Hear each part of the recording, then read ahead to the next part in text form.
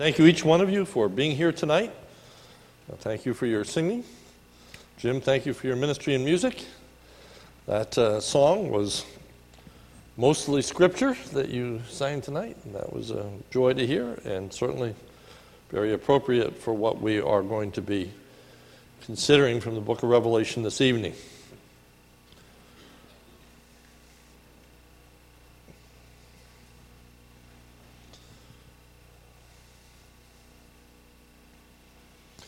We are going to be continuing on with our study of the churches, and tonight we look at the church at Smyrna, and it begins as each of the churches begin with the description of Christ, although each description is slightly different to each church. In Revelation 2:8 it says, "And to the angel of the church in Smyrna write, the words of the first and the last, who died and who came to life."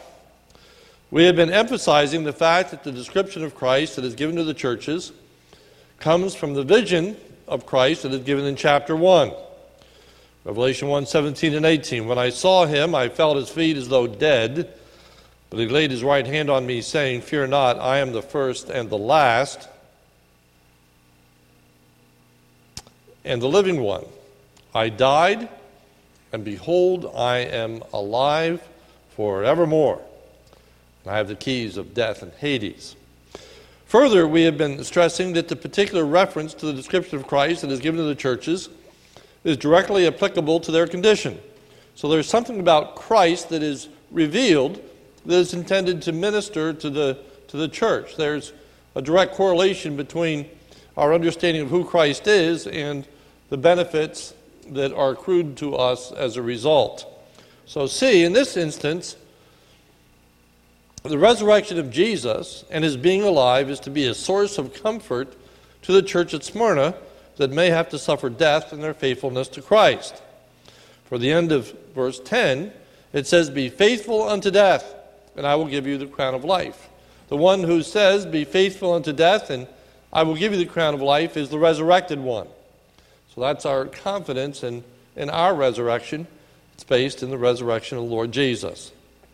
So as he writes to the church at Smyrna, Christ is well aware of and cares about the suffering that the Smyrna Christians are going through. Christ is well aware and cares about their suffering. It tells us that Christ knows about their trouble. In verse 9, "I know your tribulation." This is not the tribulation of the last days, which is yet future.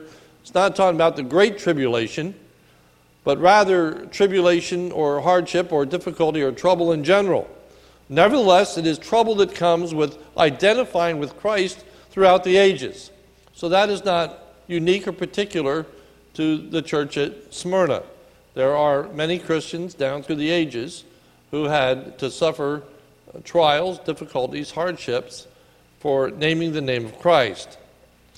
But not only does he know our troubles, but Christ knows our hardships. It says in verse 9, "I know your poverty." Smyrna was a city 35 miles north of Ephesus, and like Ephesus, Smyrna was a seaport and a prosperous city overall. The poverty is most likely due to the persecution that they are suffering. It's a part of the trouble that they are experiencing and identifying with Christ. The book of Hebrews gives us some insight into the financial hardship that accompanied persecution. "For you had compassion on those in prison, and you joyfully accepted the plundering of your property."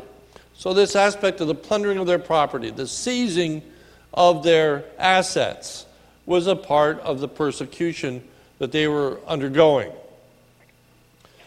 But not only is Christ aware of their hardships, Christ is also aware of their blessedness. "For though they were poor materially, they were rich spiritually. I know your tribulation and your poverty." And then it says, "But you are rich." The scriptures often speak of the spiritual riches for those who suffer material loss. Hebrews 10:34. "For you had compassion on those in prison. You joyfully accepted the plundering of your property, since you knew that yourselves had a better possession and an abiding one. Matthew 19:21. Everyone who has left houses or brothers or sisters or father or mother or children or lands for my name's sake will receive 100-fold and will inherit eternal life. Of course, we have the teaching of Jesus.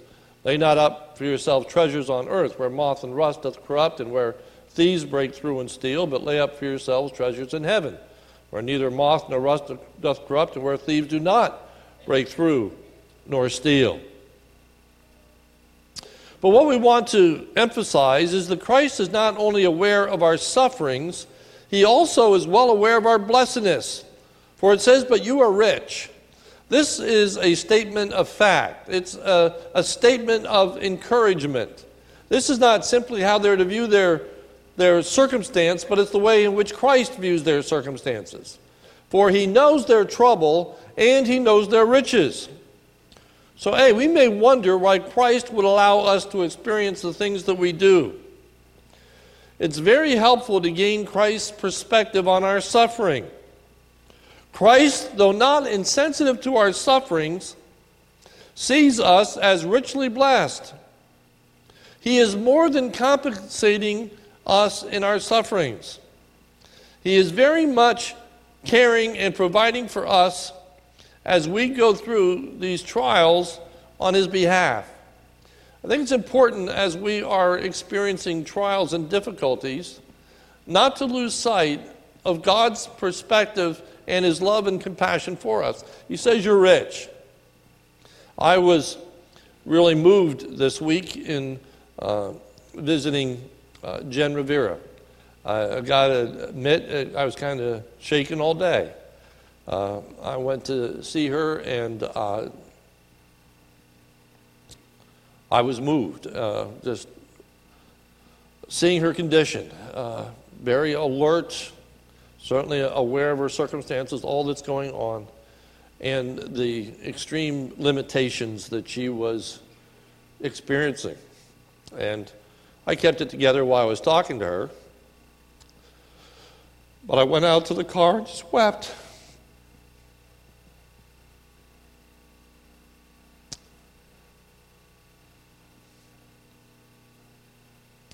And I sat in the car and I prayed for her.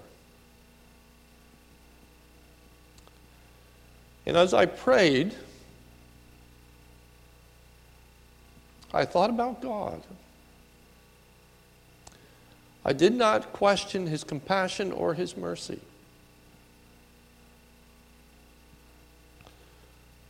But rather sought to ascribe honor and glory to him.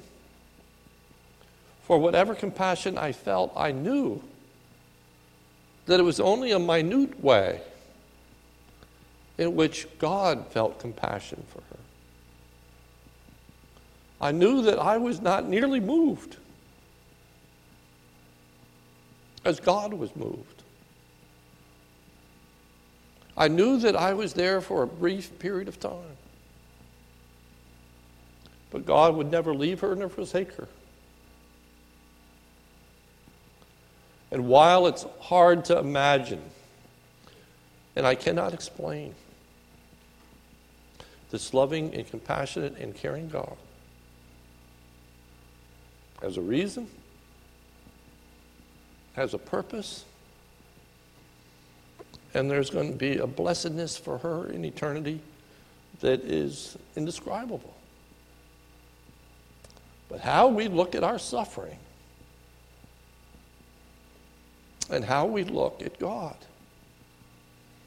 is vital to see us through that suffering. We find out, Christ is well aware of their persecutors. Their persecution stemmed from those who had a Jewish background. I know the slander of those who say that they are Jews and they are not. These people bring blasphemy against God. That's what it meant by slander. Blasphemy.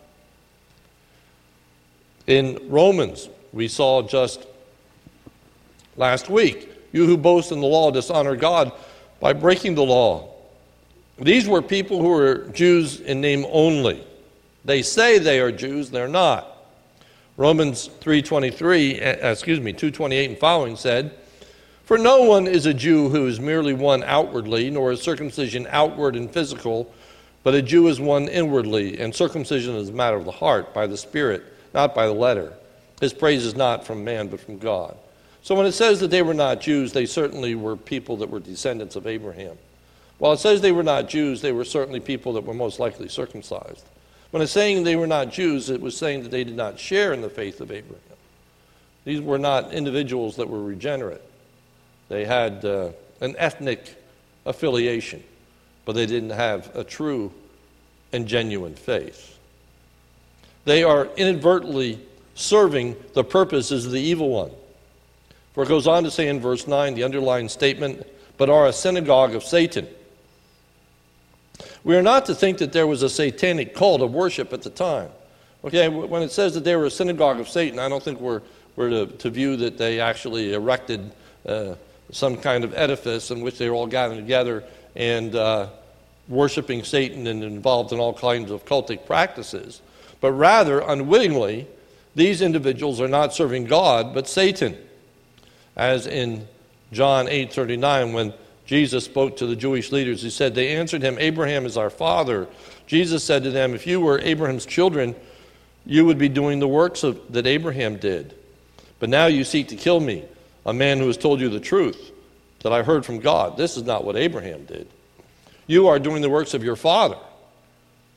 They said to him, "We're not born of sexual immorality. We have one Father, even God." Jesus said to them, "If God were your father, you would love me, for I came from God, and I am here. I came not of my own accord, but he sent me. Why do you not understand what I say? It is because you cannot bear to hear my word. You are of your father, the devil, and your will is to do your father's desires. He was a murderer from the beginning and does not stand in the truth, because there is no truth in him." So he says, you are of your father, the devil. That's not how they viewed themselves. That's not how they were casting their religious practice. But nonetheless, inadvertently, they were actually doing the work of the evil one. And it's in that sense he's saying to this church that I know those, they say they're Jews, they're not. They have no relationship to me. They are actually doing the work of the evil one. 3, Christ encourages them not to be afraid with regard to what they are going to suffer on account of his name. Christ encourages them by letting them know things that are going to get worse rather than better. Do not fear what you're about to suffer.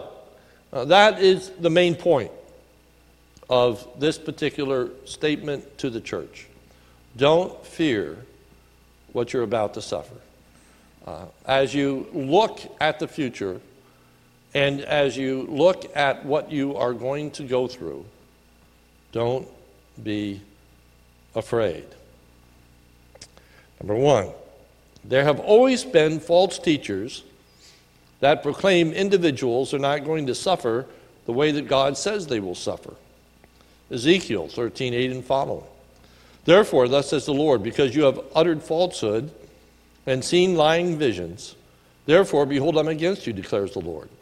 My hand will be against the prophets who see false visions, who give lying divinations. They shall not be in the council of my people, nor be enrolled in the register of the house of Israel, nor shall they enter the land of Israel, and you shall know that I am the Lord God, precisely because they have misled my people, saying peace when there is no peace. And because when the people build a wall, these prophets smear it with whitewash. Okay, so they paint over. It's a wonderful picture here. We talk about whitewashing the truth. These are people that when God says there's going to be trouble, say, no, there's going to be peace. There's going to be peace. Everything's going to be fine. Hey, people would much rather hear that they're not going to suffer as opposed to hearing that they will suffer. So there is a great temptation to alter the Word of God so that it promises us no suffering, as opposed to revealing to us the very fact that we are going to suffer. But there is no comfort in false hope. It just proves to be a lie. It just proves to be a delusion. It proves to be illusionary. When the suffering finally appears, the truth is known.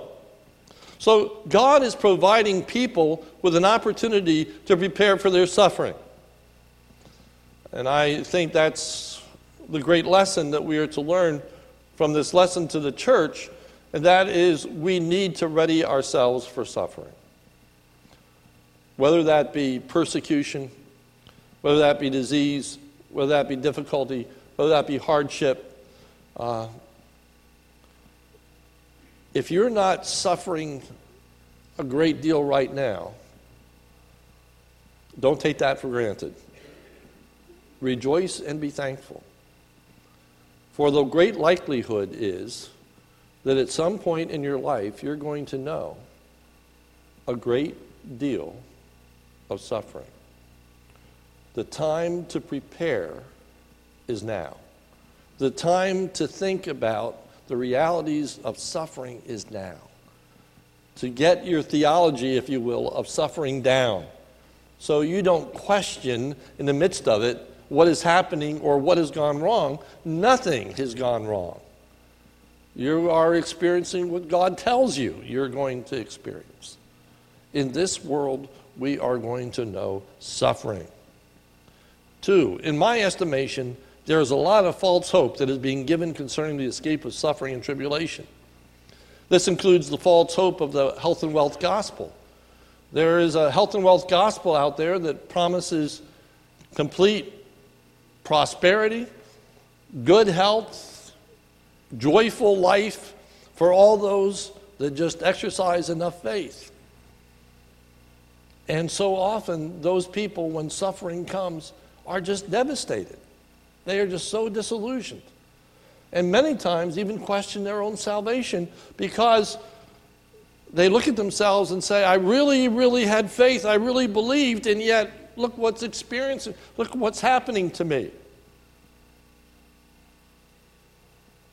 I remember a situation with my own father-in-law that had started attending health and wealth church, and my father-in-law came down with cancer. He was a man that was about 6'3", probably weighed about 200 pounds, and it was about 3 weeks before he died, and he was probably 90 pounds, laying in a hospital bed, skin and bones, and the pastor walked in and said to him, Tom, if you have enough faith, you'll get up out of this bed and walk out of this hospital, and left. He just looked at me, devastated. Devastated. I said, that's not God's promise, Tom. And that's not the measure of your faith. And we talked about eternal life. There is false hope. And false hope is devastating. It also includes the false hope of the American church that has not experienced times of real persecution. I say this with no glee, believe me. But I really do honestly believe that the teaching of the pre-tribulational rapture is dangerous in the sense that it gives people this expectation that we're not going to ever have to go through trouble or difficulty. Boy, I hope I'm wrong. I hope that there is a pre-tribulational rapture, but I think what motivates so much of it is people don't want to experience suffering. And so it just becomes this wonderful thing that we have this promise that we're going to be taken out of here before we experience all these things. Well, these exhortations are for somebody. Somebody's going to be going through this, and they're Christians. And I just say to you, be on the alert that from all sides we are being told, if you're part of God's people, you won't suffer. That just doesn't match church history. That just doesn't match what's going on around this world. We have had a unique period of time in this country for 200 years. But remember, what founded this country were people that were fleeing religious persecution.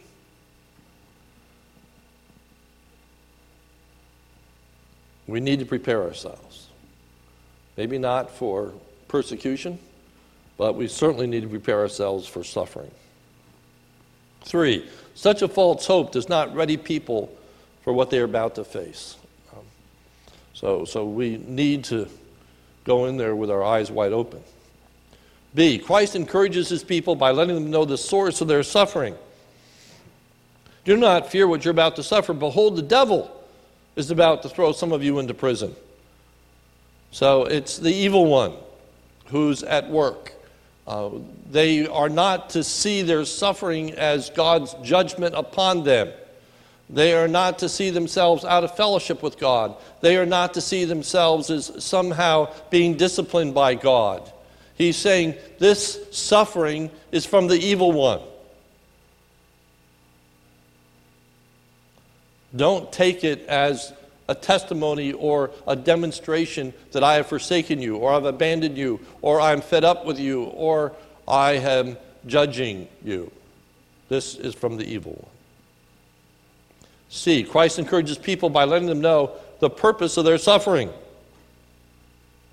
Behold, the devil's about to throw some of you into prison. And then it says this, that you may be tested. That you may be tested. Suffering in general is a testing and thus a marvelous opportunity for our witness to be authenticated. Perhaps the greatest example of suffering as a test is the person of Job. And you know the story of Job, I hope. And Job is this righteous individual. And Satan appears before God, and God says to Satan, have you considered my servant Job? There is no one that is righteous like Job. And the evil one says, the only reason he serves you is because of what you have done for him. But you take away all this blessedness, and he will curse you to your face. And God says to Satan, well, all right, you can remove his property, you can do these things to him, but you can't touch his body. And then, after all these things, and Job remains faithful, you remember that Satan appears before God again and says the only reason that Job serves you is because you're so good to him, and he says, all right, you may touch his body, you just can't kill him. All to demonstrate the reality of Job's faith. Suffering is an opportunity for us as Christians to demonstrate the reality and the uniqueness of our faith. There is no testimony like that of a martyr. There is no example that is so moving as a Christian lying in pain. There is nothing that can silence the opposition that questions the reality of God or our faith, the way in which we can shine forth in glory in the midst of trial and hardship. When everyone else caves and we stand strong.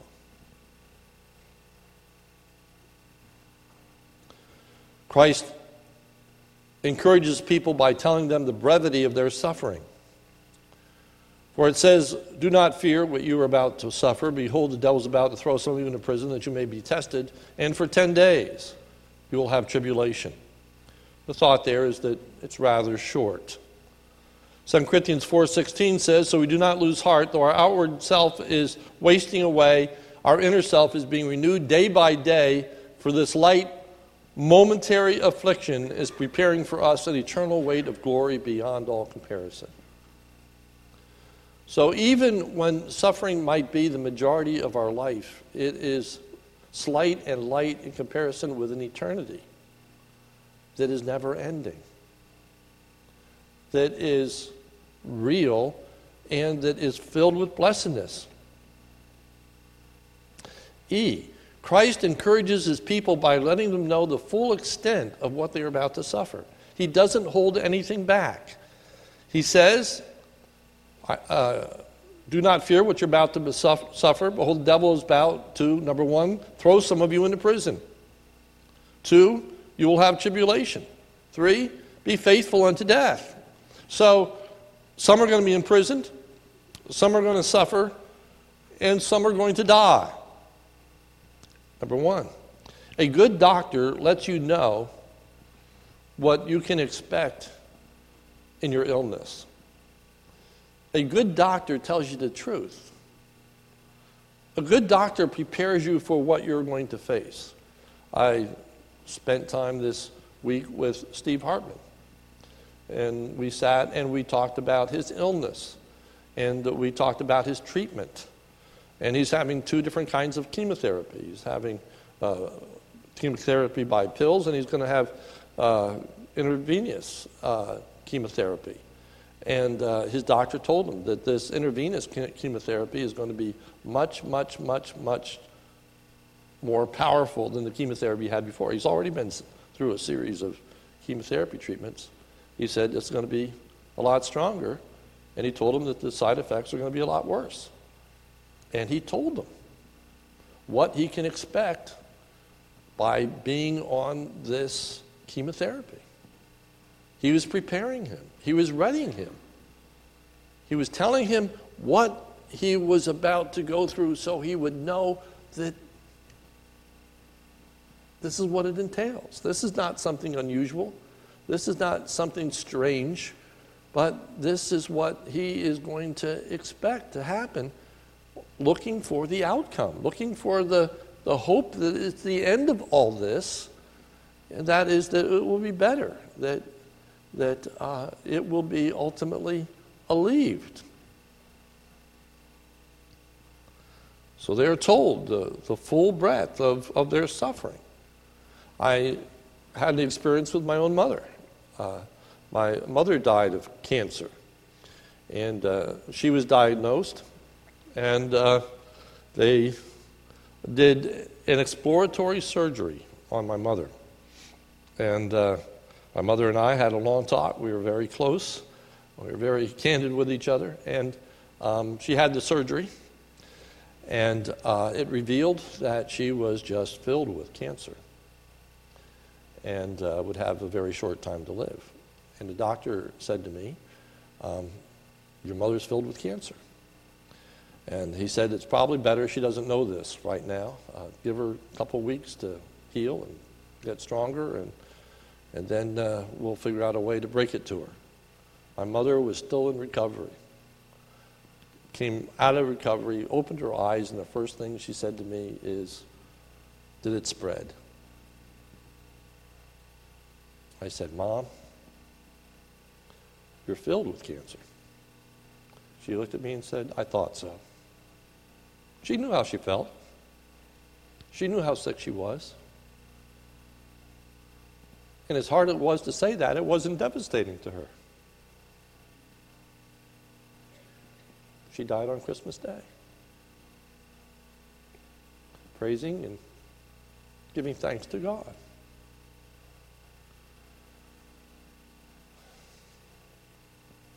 F. Christ encourages the people by giving them hope in the midst of their suffering. Do not fear what you're about to suffer. Behold, the devil's about to throw some of you into prison, that you may be tested, and for 10 days you'll have tribulation. Be faithful unto death, and I will give you the crown of life. We tend to give praise to individuals in their funerals. God will give praise to individuals in the life to come. His greatest blessing is eternal life. Revelation 2:11. He who has an ear, let him hear what the Spirit says to the churches. The one who conquers will not be hurt by the second death. The second death refers to the final judgment that will come upon the unbeliever, which results in their permanent separation from God. Revelation 20:13 and following. And the sea gave up the dead who were in it. Death and Hades gave up the dead who were in them. And they were judged, each one of them according to what they had done. Then death and Hades were thrown into the lake of fire. This is the second death, the lake of fire. That second death is the eternal separation from God. God says those that conquer will not experience that second death. They're not going to experience this separation from God. For the believer, there's no fear of eternal judgment or suffering in the future. The one who conquers will not be hurt by the second death. But this can be misleading, for it might appear that this conquering is somehow being awarded the second death, that it is the way in which you suffer that is going to result in eternal life. But rather, what it is saying is that this is the conquering. This is the overcoming. This is the great and final blessing of God. It's eternal life. It is the riches of which he speaks. This is victory, entering the presence of God. This is triumph. This is victory over the evil one. This is conquering your enemies. This is what victory looked like. It's not by overpowering them. It's not by subduing them. But it's by not fearing those who can take the physical life, but rather fearing the one that can cast the person in the soul. Conquering is learning to fear God more than fearing man. Whatever mankind may throw at us. I think this is extremely relevant to us today as we hear so many different voices. The greatest responsibility for us is our testimony before God, that we demonstrate ourselves as different from this world because of our faith in the Lord Jesus Christ. We don't fear death. You know, as he prepares the church at Smyrna for what they are suffering, he doesn't call them to arms. He doesn't say, you better get a militia together because the enemy's coming. He doesn't tell them to arm themselves so they can go to battle. You know, I was a little concerned this morning as pastor was working through the Nehemiah in the light of exactly what's happening in our culture today, and our president telling us that we need to arm the people in the church so that these things don't happen. Well, we were talking and we're on the same page, so I'm not finding fault with what he said, nor did he say what I'm about to say. So, as I said, we're on the same page. It's important to realize, as you study the book of Nehemiah and the book of Ezra, that Nehemiah is not a priest. He's a governor. It's the reason why when they tell him to go in the temple, he says, I can't. He's not a priest. He isn't allowed to go into the temple and do the things that they're telling him to do. He's a governor. He's not building the temple, he's building the walls. The walls were for protection. Okay? And as the governor, he was responsible for protecting his people. But if you read the book of Ezra, and Ezra is a priest, it's interesting, which did they build first? The temple or the walls? Anybody know? Temple. The temple was built first, and then the walls. And when they were bringing all this gold in, you know, to build the temple, and all these monies that they're carrying, what stands out in the book of Ezra is Ezra says that he did not ask for a guard. He did not ask for an army to protect them. So there's places in which we need to exercise governmental authority and raise up armies and protection. And then there are areas where in our own Christian life, we have a responsibility of not bearing arms and of submitting ourselves to the will of God and allowing God to be honored and glorified through our life or our death. We have to have the right balance. There's nothing wrong if the church is under attack to call 911 and ask the police to come and intervene. But that's quite different from the church turning around and opening up on its adversaries. food for thought. How are we going to respond to suffering? But what I'm concerned is at a more basic level, and that is that in our society, there is nothing more important to protect than our lives. By society's standards, if we don't protect our lives and the lives of our loved ones, then we are just the worst people on the face of the earth. There is nothing more valuable than your life. I submit there's nothing more valuable than our testimony.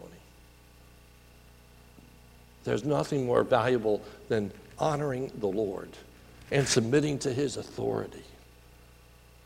And it really stands out in our culture. It is so countercultural to submit ourselves to suffering. Let me just say, not just when it comes to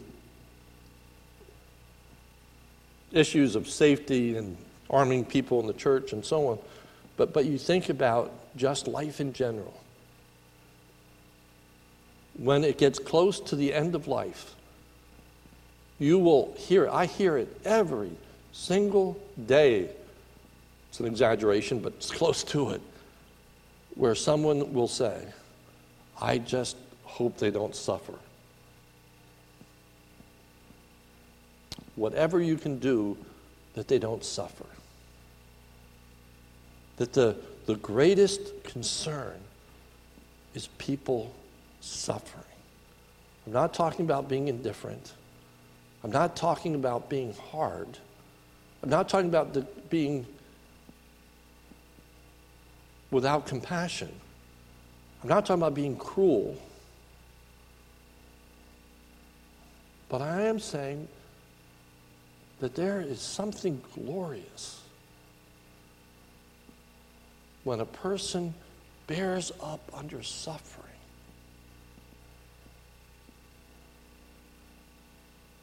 and acknowledges a holy God